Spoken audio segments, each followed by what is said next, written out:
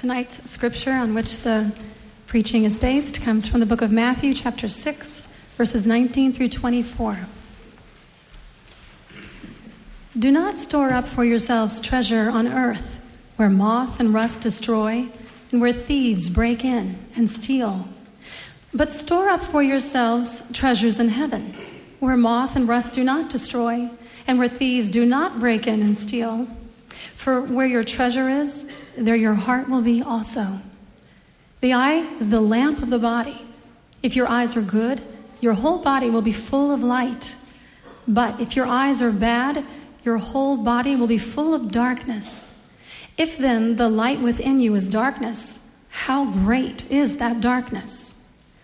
No one can serve two masters. Either he will hate the one and love the other, or he will be devoted to the one and despise the other. You cannot serve both God and money. This is the word of the Lord. So we continue to look at the Sermon on the Mount. This is Jesus' outline of what he wants his people to live like in the world. Another way to put it is, Jesus says here that if we take the essential message of the Christian faith, the gospel, and actually live it out, it will not only make us different individuals, radically different people, but it'll turn us into a counterculture. It'll turn us into a completely new kind of human society. The subjects that Jesus treats as we've been going through the Sermon on the Mount, sex, money tonight, power. Usually at the beginning of a sermon, your job in the introduction is to show people that what I'm about to tell you is relevant to you. The intro is over already. Because when you talk about sex, money, and power, you see it's compelling, it's relevant. But what Jesus says about every one of these subjects is so counterintuitive. You begin to realize that if any community of people ever took very seriously what he was saying, it would make us into a human society like no other one on the face of the earth. Now, here he's talking about money, and let's notice three things about money. Let's notice from his teaching, it's a very famous passage, and as actually I was working on it and preaching on it already today, I've been thinking about how seminal this has been in my own life, this particular passage. It's pretty well known. He's going to tell us here how money can blind us, how money can reveal what controls us, and then he shows us how to break the power of money in our lives, how to break its power over us. So, how it blinds us, how it reveals what controls us, and how we can break the power of money over us. So, how it blinds us. Let's first look at the middle section. It's like a sandwich, you see. Let's look at the middle section. Verse 22 and 23, it says, the eye is the lamp of the body. If your eyes are good, your whole body will be full of light. If your eyes are bad, your whole body will be full of darkness. What's that? Well, it's an image. It's not that hard to see. If you are in a room filled with light, you can walk around the furniture. You can step in a way that is will help you navigate the room. If it's totally dark, if it's completely pitch dark in there, you'll stumble maybe and fall. But even if the light's on and your eye doesn't work, if your eye is blind, that is to say, if your eye is dark, it's as if your whole body's in darkness anyway, and you'll fall anyway. And so what it's saying is, if your eye is dark, your body is always in darkness. You say, okay, I get it, fine. What's that got to do with money? And it must have something to do with money, because before he's talking about money and after he's talking about money, so what does he do in this blindness thing right here in the middle? And the answer is pretty obvious. Money blinds us. In fact, by the way, the word, if your eyes are good, that word for good has a double meaning. It means open, and that means, it can mean physically open, but it's also a word that means generous. And what he says is, if your eyes are dark, money can blind us. Let me give you three reasons. You say, well, how does money blind us? Well, first of all, money blinds us to its influence. It's very influence in our lives. Most sins, you know when you're doing them. Do you know when you're lying? Sure, you know when you're lying. Do you know when you're lusting? Yeah, you know when you're lusting. Do you know if you've blown up and spoken abusively to somebody? Yeah, you know that. Okay, you know that. But what about this?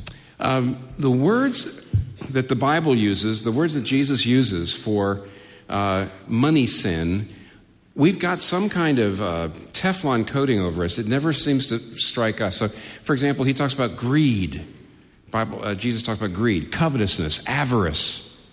And we say, not moi. No. Yeah, greed, sure. Scrooge, Bob Cratchit. I would have given him a raise. I wouldn't have gone 20 years without giving him a raise. Of course. So right away, no, not me. And yet, basically, what the Bible says is the money sin. The money sin is a selfish use of money. It's a selfish use of money.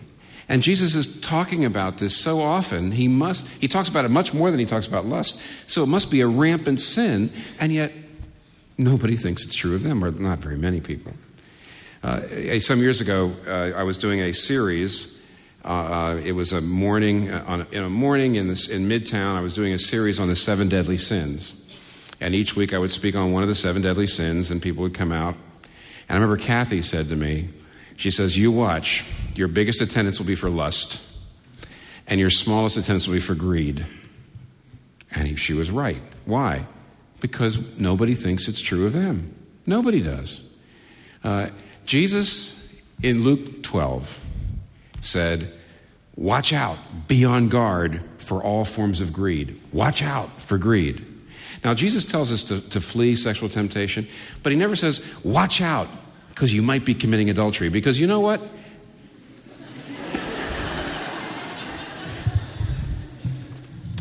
You know you're committing adultery. You say, yeah. But he says, watch out for greed. Why? It hides itself. You say, well, how? All right, point 2. Under this heading, money has the power to blind us to its influence in our lives. Especially, money has the power to blind us to our lifestyle choices. It has the power to blind us to our lifestyle choices. How? Well, let's look at where we live today. We live in such a society in which we are bombarded with keen knowledge of the every product we have. You can get a better one or a worse one. You ever notice that? Everything from toothbrush to toothpaste to electronics to furnishings to clothing to accessories to technology to entertainment. You can always go up and spend a little bit more, higher quality, more bells and whistles, or down. And therefore, there's no one product. There's always 50 versions of a particular product, and you know exactly the kind you can afford. And you're very aware of the one just a little bit higher than the one you have. And what happens is, as soon as a little bit of money comes into your life, a little more income, a gift, you start to do a little bit better. The first time one of your things wears out, you upgrade. You say, well, I can afford that. And next thing you know, what? Through literally hundreds of microscopic upgrades all the time, you're always maxed out. You're always living out to the edge of your income or a little bit over. And you never feel like you have enough. And you haven't realized what happened. You're making a little bit more, you're making a little bit more, you're living a little bit better, you're living a little bit better, and you don't even know you're doing it because you're just upgrading here. And you're maxed out. And you don't feel like you've got that much. But you do. Why? Because you're blind. Or, let me give you another one. Judith Shore, who's an economist, or she used to be at Harvard, and now she's at Boston College, I think. But anyway, when she was at Harvard, she wrote a book called The Overspent American. And in it, she makes a very interesting point. She says, in our culture, we do not divide ourselves so much into classes anymore, but into reference groups. Now, what she's saying is, in the Western society, things have changed. It's not Downton Abbey anymore.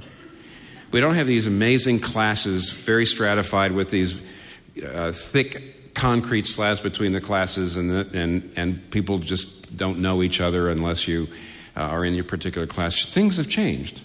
And I'm sure that's good, but what she is saying is, we're no longer in these stratified classes. We live in reference groups. And what does she mean by that? She says, for example, let's just say you're in the urban literary publishing, writing reference group. She says, in that reference group, first of all, you have young writer, waiters, and waitresses.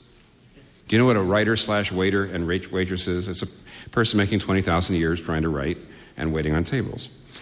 Then you have the English teacher who's writing on the side. The private English teacher makes maybe $40,000 a year. The public one makes maybe a little bit more.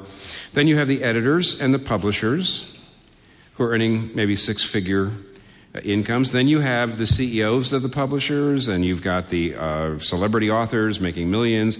And they all aspire, she says, to be part of one urban literary referent group. This referent group exerts pressure to drink the same brands of bottled water and wine, to wear the same urban literary clothing, and to fill your apartments with the same urban literary furnishings. Those even making $150,000 a year, therefore, will feel themselves in an untenable position. Why? Because we're not stratified. It means we all rub shoulders or rub elbows with people who we know pretty well, who make a lot more, and who live a lot better. And as a result, no matter how much you make, you don't feel like you make much. Nobody feels that they're spending too much on themselves. Nobody feels that they're rich. Except the mayor, probably. Probably he sits there and says, yeah, I'm rich. But apart from that, nobody else in New York feels rich because they, if you're fairly rich, you hang out with the mayor. I'm not very rich. I don't have as many homes as he does. And that's, okay, yeah, I knew I'd make you laugh. They laughed at every other service. But it's true. It is true. We spend too much on ourselves, and we have no idea we're doing it. Well, here's the test. Do you regularly ask this question? And do you have any friends that you're willing to ask this question to, about yourself, that is to say? Do you regularly say, am I spending too much money on clothing? Am I spending too much money on electronics, on entertainment, on furnishings? Am I spending too much? Could I not really change things so I'd be able to live differently and give a lot more money away? I mean, am I not spending too much money? Do you ask somebody else? Do you show them what you spend and ask? You say, I don't ask those kinds of questions. I would never ask somebody else those kinds of questions. Why not? Why won't you look? Because your eye is dark. Because money makes you not want to ask. Because money makes you not want to look. They don't want to look. Or let me elongate your suffering a little longer with this point. Money actually also has the power to blind you to your work and in your work. So, for example, money has the power. In New York, I see this all the time. Money has the power to get you to get into careers that you really don't like, but they make money. You really don't like them, but they make money. They've got prestige and money. And it takes a while for you to realize what you've done. You know why? Because the power of money is such that it draws you in, and you get into the career. And sometimes for years, you feel like I'm enjoying this. Why? But it's the thrill of the chase. It's the challenge of making it, of getting in, of getting that first paycheck, of all that. And then once you actually get out into the flat of your career, you realize, I don't like this at all. Why did I do this? And the answer is money darkened your eyes. You just didn't realize. And you didn't want to know. You didn't want to say, I'm really a lot better for that. I really like that a lot better. But no money, no prestige. Can't go there. Money has the power not only to blind us in our choice of work, but it can blind us in our doing our work. For example, do you ever ask this question about your job, about the thing you're producing, about the deal you're making? Do you ever really ask these questions like, is this really good for people, what I'm producing and what my company's producing? Is it good for people? Is it appealing to their better nature, or is it actually appealing to their worse nature? Is it good for the social fabric? Is it good for the neighborhood? Is it good for the environment? And if you say, I don't know, it's legal and it makes me money and I don't want to go there, I don't want to ask those questions. And you know why you don't want to ask those questions? You don't want to look. You know why you don't want to look? Because your eye's dark. Money makes you not want to ask. It's got the power. That's why Jesus sticks right in the middle of all this stuff about money. It darkens our eyes. And when our eyes are dark, how great is that darkness? Now, secondly, it also tells us, money also shows us what really controls us. It reveals what really controls us. One thing I've learned in thinking about this passage over the years and preaching on this passage over the years is money is one of the best ways for you to get a map of your soul. No, not Google Maps. The way to map your soul is to look at where your money goes. So, for example, look, verse 21, for where your treasure is, there is your heart. Or, actually, the end of verse 24, you cannot serve both God and money. When he says, they're right to capitalize the word money. Some of you know the old translation says you cannot serve God or mammon. And mammon is an old Aramaic word which means assets or wealth. But what Jesus is doing is he's personifying money. And he's saying it is a rival God. It is a rival master. It's a rival Lord. And if you want to know something about what really controls you, what your real master is, follow the money. And that's back to verse 21. For where your treasure is, there is your heart. Have you ever thought about what that word means? If you want to know where your heart rests, if you want to know what your heart serves, if you want to know what you really, really, really rest your life on, what your real meaning in life is, what your real source of self-worth is, see where your money goes most effortlessly, most joyfully. It just flies out of your pockets to those places. I mean, here's two trivial examples. Maybe not too trivial. I mean, let's just say, what if you hate sports and baseball, but you're a parent and you've got some kids who love baseball? So Dad, take me to a Yankees game, take me to a Mets game. So you go, when you get there and you see what the tickets cost, it's just a stab in the heart. And you go, oh my goodness, why am I doing this? Isn't there a minor league team on Staten Island? No, it's got to be the Mets, it's got to be the Yankees. So off they go. And you're sitting there, you can't believe it. And why? Well, because it's painful to spend money on the tickets because you don't like baseball, but you do it because you're a good parent. Okay, that's fine. But what if you love baseball? What if you are an incredible Yankees fan or a Mets fan? You just love it. You follow every single thing they do. Then when you go and you find, hey, they've raised prices, so what? Pass the hot dog. It doesn't feel like you're spending because this is something you love. The thing, when your heart is resting in something, it doesn't feel like you're spending. The money just flies right out. Just to give a little more self-disclosure, years ago, when I was in a church in Virginia, and my wife and I and our kids were there, we had very little money. And for anybody who hears the recording of this sermon, from Hopewell, Virginia, people who were in my former church, no offense. But anyway, back then, we had very little money, and yet every time I saw a book that I really wanted, I just spent money for it. I just bought it. And Kathy and I were always talking about, hey, books, wait here. And I came to realize something, and that was that a great deal of my self-image, I guess a great deal of my heart rested in the fact that I be perceived as a knowledgeable person. That's part of what makes me feel good about myself. It always has. I know a lot of things. And people say, gee, he knows so many things. So I'd see a book. That's, my heart's resting in that. So I see a book and I say, if I buy that book, then I'll know about that. And when people ask me about that, I will be knowledgeable. And so I need to have that book. And the money just flies out. It just flies out. Why? Because that's a master. It's something controlling you. It's something that I love Jesus, but basically I need to be seen as a knowledgeable person. And that's why I have to watch how I spend. In fact, I'm not spending my money. It just flies out of my pocket. Now let's get pressing. Let's press a few, okay? Enough about me. I would like to make you miserable too. For some of you, why does money just fly out of your pocket or pocketbook toward your appearance? Toward what you put on your body, toward how you look. Why is body image that important to you? Why is love and romance, or even the prospect of love and romance, that important to you?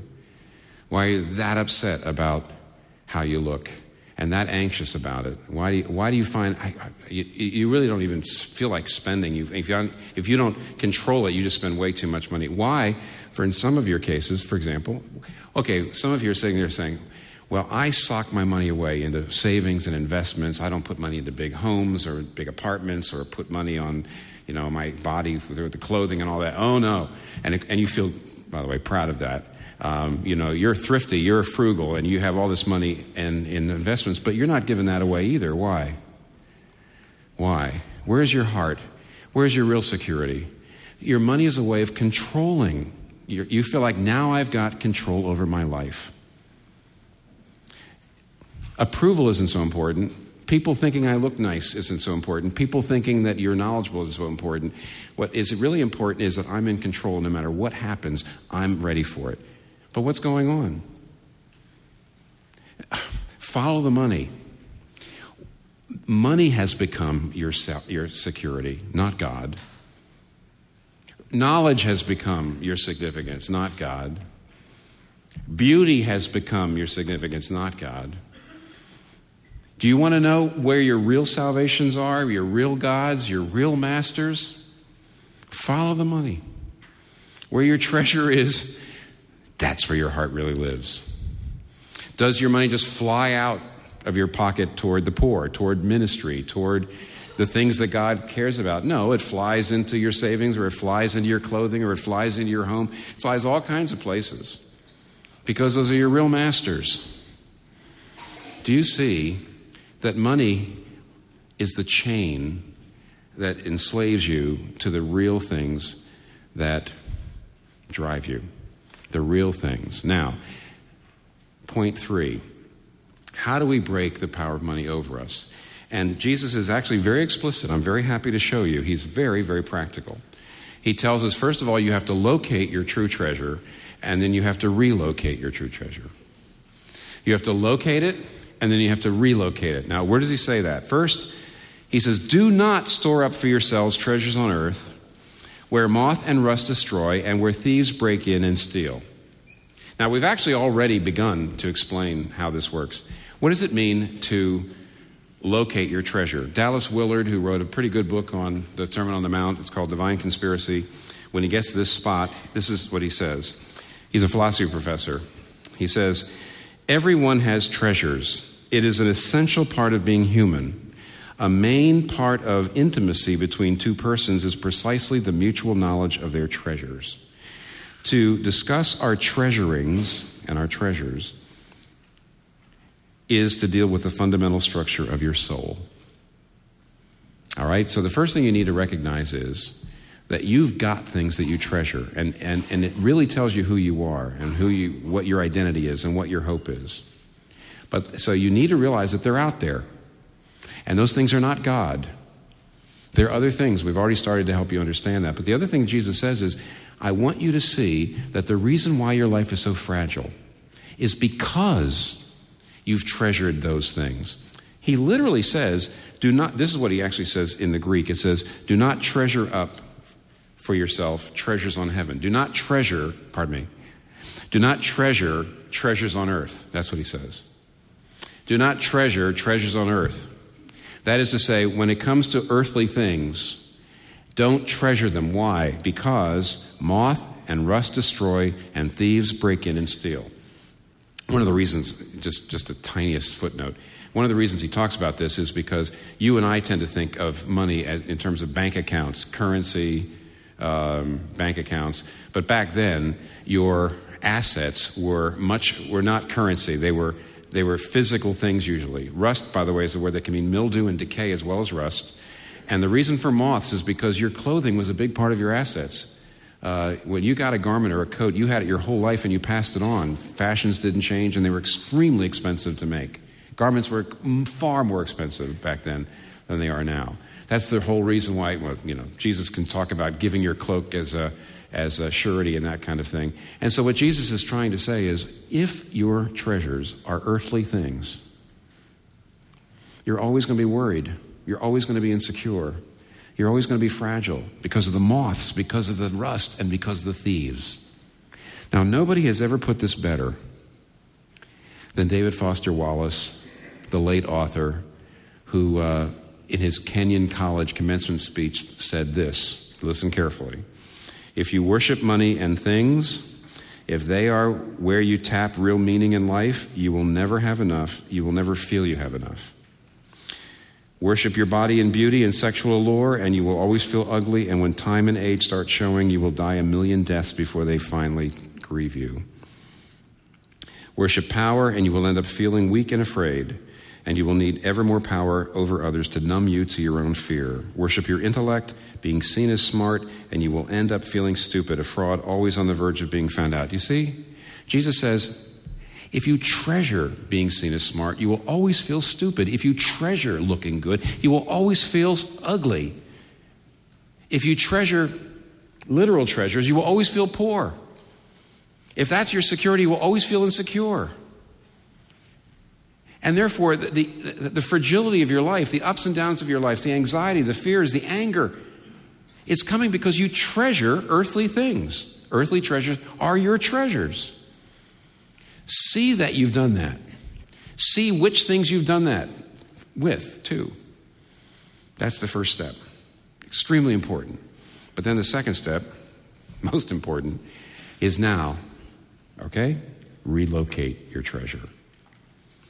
Jesus tells you what to do. He says, but rather, store up for yourselves treasures in heaven, where moth and rust do not destroy, and where thieves do not break in and steal. What he's saying is, go get a source of meaning and self-worth and security and hope that is not subject to circumstances, that no thief can steal, that no person on earth can stop, that nothing else can change. Then you'll be totally, solidly secure. Well, you say, how do you do that? What does it mean to get treasure in heaven, to relocate your treasure? Well, the Apostle Paul tells us in Colossians 2, for example, he says, Christ, Colossians 2:3, Christ, in whom all the treasures of wisdom and knowledge are hid. Well, where is Christ, this great treasure? He's in heaven. Because in chapter 3, Paul says, since then you have been raised with Christ, set your hearts on things above, where Christ is seated at the right hand of God. Set your mind on things above, not earthly things. For you died and your life is hidden with Christ in God. And when Christ, who is your life, appears, you will appear with him in glory. But maybe my favorite place where the New Testament writers explain what Jesus is meaning is in 1 Peter chapter 2, verse 7, where it says, to you who believe, he is precious. And actually, he uses the noun form. Peter actually says, to you who believe, he is preciousness. He is the ultimate treasure. Now, how do you begin to treasure Jesus? You say, well, I believe in Jesus. That's not the same thing.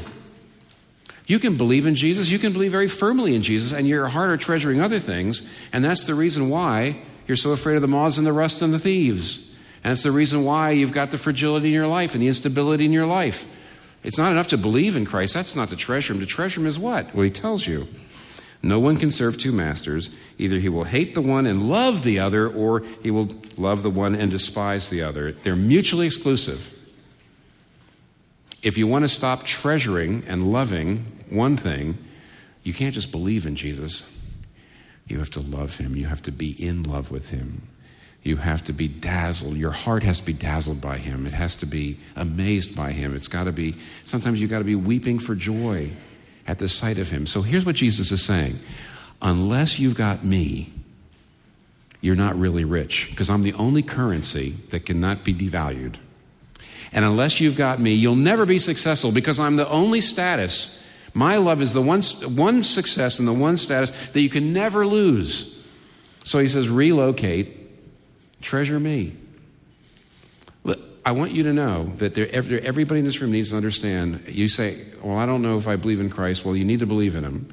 But if you say, well, I do believe in Christ, that's not good enough. You got to treasure him. And you know, David Foster Wallace actually says something in the middle. I actually left something out. In the middle of his speech, when he says, if you worship money and things, if they're where your tap real meaning, you'll never have enough. So if you treasure money, you'll always feel poor. If you treasure beauty, you'll always feel ugly. And then in the middle of this, he says, on one level, we all know this stuff already. It's been codified in myths, proverbs, cliches, epigrams, parables, and it's the skeleton of every great story. The whole trick, though, is keeping the truth up front in daily consciousness. He says, you know you shouldn't be setting your heart on these things, that they're going to drive you, they're going to disappoint you. But the real trick, he says, is keeping in daily consciousness. He says, well, I don't know how he did it or how anybody else does it, but I can tell you what we have to do.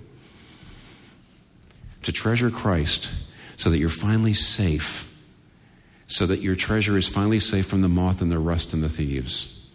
It goes like this. You need to see why he came to earth. He had all the treasure. He had all the status. He had all the security. He had all the honor. He had all the beauty. He had all the wealth, as it were. He was in heaven. He had all those treasures. Why did he come to earth? There must have been something that he treasured so much he was willing to leave it behind. I mean, that's the only reason he'd come to earth. There must have been something that he didn't have in heaven that was so important. He treasured it so much he was willing to leave all those other things behind to come here. Because he did leave it behind. He was born in a manger. He was poor. His parents, when they got circumcised, offered two pigeons. It was like the lowest, only the poorest people gave that as their offering. Jesus was born into poverty. He lived homeless. He had only one garment, only one possession. He said, foxes have holes, birds have nests, the Son of Man has nowhere to lay his head. He died he was buried in a borrowed tomb. He had nothing. He left all of his treasures behind. Why? For us. We're his treasure. 1 Peter 2:9, you're a chosen people, a royal priesthood, a holy nation, God's own possession, but the word means treasures. And when you see Jesus Christ dying naked, dying with nothing, losing everything, when you see Jesus Christ treasuring you, when you see Jesus Christ making you his treasure, that will make him your treasure. That's the only thing that will make him your treasure. It's the only thing that will bring your heart away from all these other things, and you'll start to treasure him, and then you'll be free. You know why? Because then money just becomes money.